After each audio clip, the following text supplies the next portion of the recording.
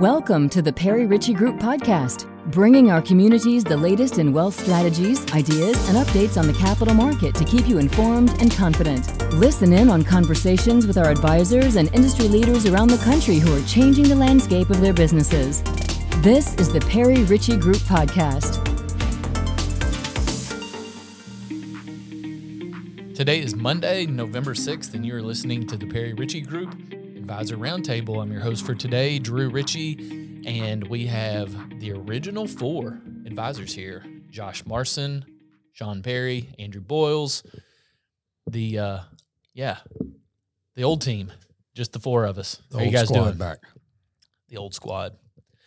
We've got election day is tomorrow here, so it's Monday, November 6th. By the time you're listening to this, the Kentucky gubernatorial election, as well as some other local elections, are already going to be in arrears, so we're not going to speculate, because if you're listening to this, you already know what's happened. But we do have some pretty interesting election kind of data, things that the markets can tell us are happening with the elections, but we got quite a bit going on.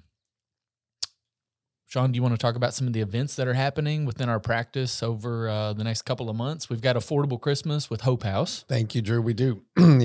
Hope House is an organization we partner with every year. We sponsor a golf tournament, but more importantly, we help participate in the Affordable Christmas that they do. We host a toy collection spot here. So for clients, drop off toys. They allow Hope House, Affordable Christmas allows us families to shop for a percentage of the value, and it restores dignity in the process. And we had Brian Lewis, the executive director, on the podcast maybe a year ago talking about Affordable Christmas. So we're a drop-off location through early December. The Affordable Christmas Day is December the 9th. And then we do a matching contribution to Hope House for what clients give. So it's been something we've done for 10 plus years. There's a lot of great charities, certainly a lot of great local charities, but we can't support them all. So Hope House has certainly been one that we've adopted, we would say. Hope House, along with Center for Courageous Kids, we have their big fundraiser. And Sean, you're still on the board of Center for Courageous Kids. We're chairman for quite a while. Yeah, about 4 years. Mm-hmm. And this year have been just a regular board member. And it feels good. Yeah. Still quite the commitment. So we know everybody's busy around the holiday time. Everybody's going to be seeing your families. We got Thanksgiving coming up. It's just crazy for everyone. But do take some time to think about how you can give back and be a part of the community that you're in. And if you're not local to us, we're in Bowling Green, Kentucky, so we're talking about charities that are close to us right here in our area that our team's involved in. Andrew, other than kind of what's going on in the practice, we do a lot of planning all year for our clients, but there's some specific things that we can be doing between now and the end of the year to maybe help move the needle. We always encourage clients to focus on what they can control, right? And we're going to get over to Josh in just a second, talking about the things that we can't control that we like to pontificate on, if you will. But what are some things that we can control that our clients can focus on between now and the end of the year?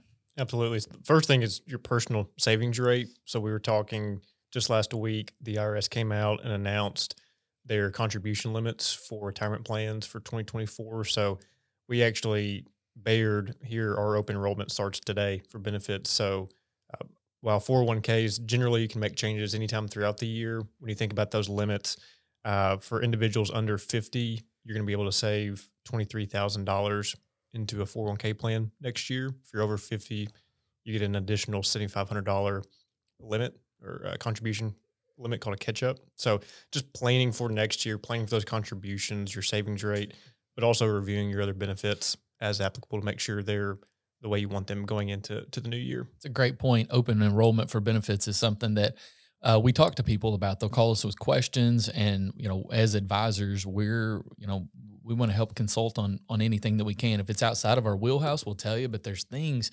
like, if you have a health savings account that you can contribute to, if you want to have a conversation with us about things like that, please let us know. It's also open enrollment for Medicare. I'm not sure when that closes. I had a meeting last week with one of our clients who's an agent, and just talking about that. I was home over the weekend, and people are My parents took their phone off the hook because they're continuously getting bombarded with sales calls for open enrollment Medicare. So that's something else that we can help connect people with if they have a need there. There was a great article in the Wall Street Journal 4 or 5 days ago about health savings accounts. And it said in there, I think the stat was 51% of the people still think health savings accounts are like FSAs, flexible spending accounts, in the sense that they're use it or lose it. And I had this conversation with a friend who's was asking me about HSAs, and he said, yeah, I had that same thought, is why would I do this if I can lose it? And so was able to share with him where he could find that article himself. And I think it was really, really helpful for him. Yeah. Interesting. Josh, I'm looking at you. We've had a lot of people over the last few weeks, month, since the market really peaked in July. We'll say peaked from the last kind of way up. It's pulled back quite a bit. We had a lot of folks concerned the last few weeks, and then we've seen a rally of somewhere in the neighborhood of 5%, depending on what index that you follow. Isn't that right, Andrew? Matters what index you're looking at. That's right. So, Josh, are the Feds going to raise rates again? I sure wish I knew. No, you just told me earlier. Just say it again. Yeah, right. I mean, you got to take them to their word. So Jay Powell came out last week, held rates directly where they are. They're still in a restrictive monetary stance. So what that tells me is they're going to continue to hold rates high. I don't believe they're going to come out and say, okay, we're done raising rates. Because if they do that, inflation goes up 3 months later and they have to turn them back on. It doesn't exude confidence in the people making those decisions. So you got to take him for his word. As of right now, the data that they're looking at, there seems not to be a need to raise rates again. Something else that they've noticed is the labor market has softened a little bit. Okay. What do you mean by that? When the labor market softens up, that means there's essentially unemployment is beginning to increase slightly. Okay. When you had and why the market is better for employers that are looking for jobs. That's I mean, that are looking for employees. Yeah, and the theory behind it is if you have a tight labor market, the second thing that happens is you have wage increases. The third thing from there is that wage increase cuts to the bottom line of the company.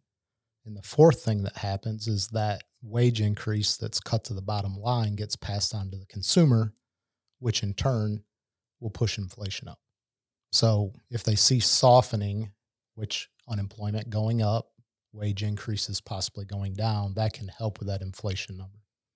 So what are some things that could happen that may cause them to reverse course and raise rates again? We get a reading on inflation that is unexpected. What that number could be, I don't know. But at this point, interest rates are going to go up if they all of a sudden see inflation spike up for some reason. Sean, earlier this morning on our Monday morning advisor meeting, you told us that the 10-year U.S. Treasury had peaked just over 5%, right? That was the big number that everyone was talking about. Like, is it going to go over 5? And I remember there was one day where it closed at like 4.98, and then overnight it went over 5. But it was teetering around there, the 10-year. And then it's scaled back around 10% lower now, right? Yeah, that's you said it that way earlier, and then I was like, yeah. I mean, I just hadn't thought about it in the sense of that it has done that, and it's done it in a matter of, well, so quick that I didn't notice that it happened, which is really interesting. So let's just talk about that for a second. Because it's when our clients call and they ask about the interest rate, what are rates going to do? Nothing has happened with the Fed funds rate since when was the last increase? The last 2 meetings, they haven't done anything. It was a quarter, but I don't remember. Maybe in the summer. So maybe in July. Maybe in the maybe summer. August, but not. So what would cause it to cause the 10-year U.S. Treasury. So we know the Fed funds dictates the Fed funds rate, but we tend to monitor the U.S. Treasury, the 10-year number. That's kind of what the industry uses. What would cause it to drop so sharply? I'm not trying to stump you guys on the round table. This is being recorded. They say never ask a question you don't already Yeah, have the answer to. I know. That's why I'm asking it. I'm not sure about the answer to that, but one of the things, as Josh was talking about inflation, it's hard for me to not imagine that there's a slowdown happening that we're not seeing when you just look at what interest rates are now.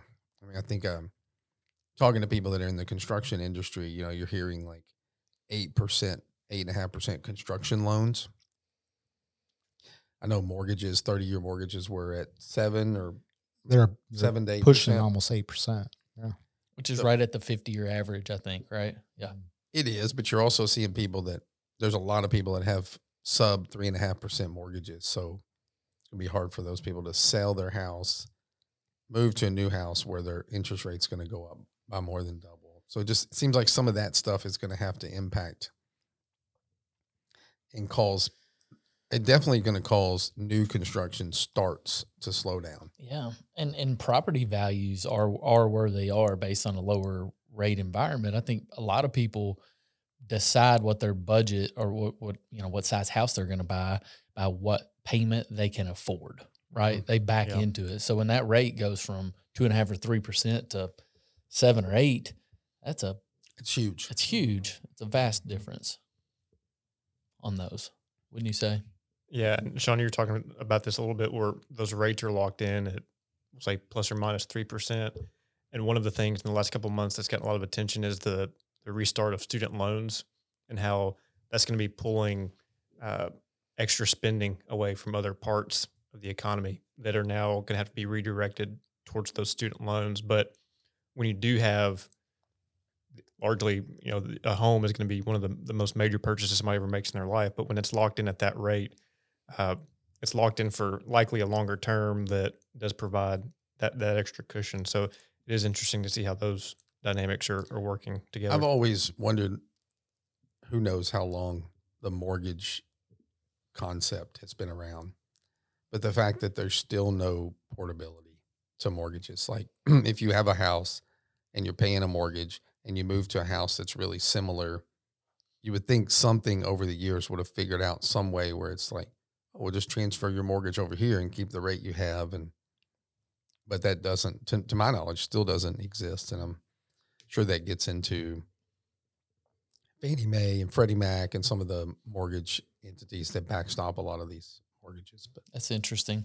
So let's spend just a few minutes talking about next year. We're nearly 2 years into an economic slowdown. We're on a big interest rate increase cycle. We've seen inflation come down because a lot of investors are getting fatigued, wary of, the markets being not great, we'll say. Maybe not as bad as people perceive, but not great this year and down, across the board in 2022. But being an election year next year, what does history tell us about investing during election years, investing after these cycles that we're in, investing, where rates, we've already ridden the rate cycle up to the top. So investing through a lowering environment. I think that we're setting ourselves up nicely for a lot of different things that are all in isolation very positive, right? So let's talk just for a second about the investing during an election year. Andrew, you got some thoughts on that?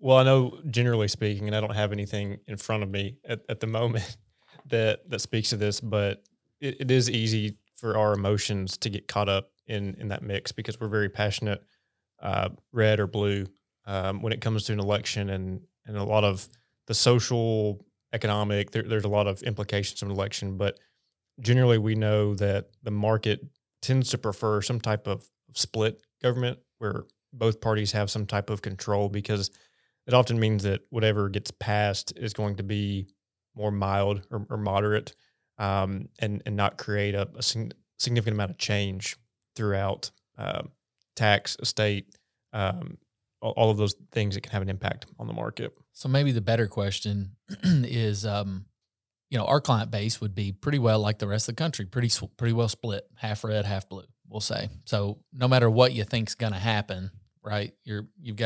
There's a reciprocal person there somewhere for you out there that thinks exactly the opposite. So whether you think it's going blue or you think it's going red, you're probably nervous one way or the other about your money. Is there anything that tells us that getting in or out or waiting till after an election to see, people say that I'm going to wait until after the election to invest my 401k. I'm going to be out of the market until after the election and see what happens. I think about the ones that said Trump got elected. I want to get out of the market because it's going to be bad for the market. And it's one of the biggest bull markets that may ever see. I mean, I'm not in any way trying to be political. Just so you're for Trump, you're if he runs, right? I'm not answering that question. Okay, no. Joke. That was a joke. Compliance. But one thing investment related that I do think is important is the short-term rates are so high right now, and that 3, 6, 9 month treasury market is like the shiny thing that's attracting everybody. And it's just important to realize that there's good long-term rates available for people. And I would much rather have a longer-term rate locked in than this great short-term money market fund that is, if we know anything, it's going to change. Because it's money market, it's going to change. Could it go up? Yes. It's more likely to go down than it is up. And I think just not being so focused on that short end of the curve is the one thing I wish I could tell more people, if I could tell them anything. I was going to say too, you can take out the election theme or concept from that and really insert anything of, I'm going to wait until this is over to invest. A lot of people right now would say the market has been volatile this year. And as you said, really last 18 months, almost 2 years. But right now we've got a strong economy. We've got 8 out of 10. This is for the third quarter. 8 out of 10 companies in the S&P have beat their estimates for earnings. So if companies are making money, the economy's strong, you would think that the market probably would be reacting more positively to that. But we often see good economic news come out, but then some other story or theme cause the market to maybe go down on that day. So it's really hard for any type of news, political, market, economic, to say the market's going to do this because of this. Do you know what else people say they're going to wait until things are just right before they do? Have a baby. And who had a baby? Andrew had a baby. My wife had a baby. I'm gonna save a little bit more money. That's good. This is recorded. Andrew's wife had a baby. Yeah. So you should look at your savings rates.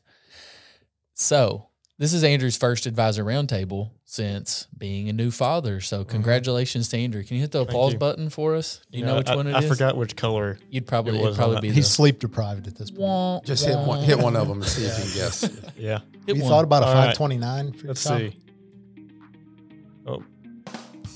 Oh, we're not telling jokes. Right. That was close. All right. Jokes. Maybe next time. All right.